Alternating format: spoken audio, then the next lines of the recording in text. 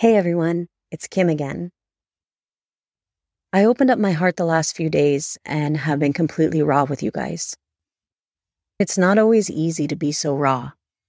Sometimes it's really hard to open up and tell people, hey, I'm not okay. I haven't been okay. And you know what? It's okay to not be okay. It's okay to have bad days, weeks, months, even years.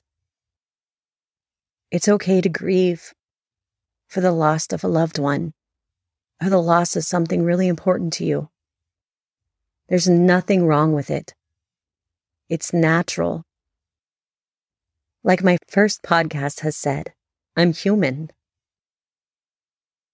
My excuses for the last 2 years have been real. They're legitimate excuses. I'm not dismissing that we all have struggled, not in any way.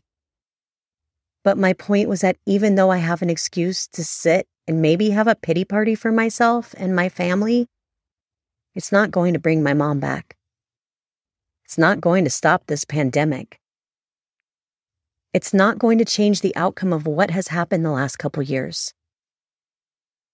I can sit here and feel sorry for myself and let myself go to the point that my personal health, physically and mentally, is going down the toilet. Or I can pick myself up and do something about it. Am I okay? No. The last 2 years have sucked. But I'll be okay. You'll be okay too. You have to get out of your own head. You have to sometimes fake it until you make it. Sometimes you have to do things that you're just not comfortable with. You have to step out of your comfort zone. And sometimes you have to just say, enough is enough. I'm saying enough. I'm saying I'm done with feeling sick and tired. I've accepted my faults and I'm fixing them. I've accepted that this isn't the way I want to be. I'm accepting that I've been using these excuses to hold me back. And enough is enough. So join me in saying, I'm done.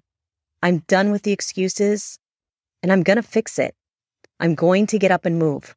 I'm going to do this for my health, both mental and physical. It's going to be hard. I'm looking at cookies right now that have my name written all over them, let me tell you. But I'm not going to do it. My health is coming first. I am important, and I'm making myself a priority right here and now. I'm committed, and I hope that you are too. I can't wait to check in with each of you. Your stories have truly touched my heart, and I'm here with you. I can't wait to see how you are thriving.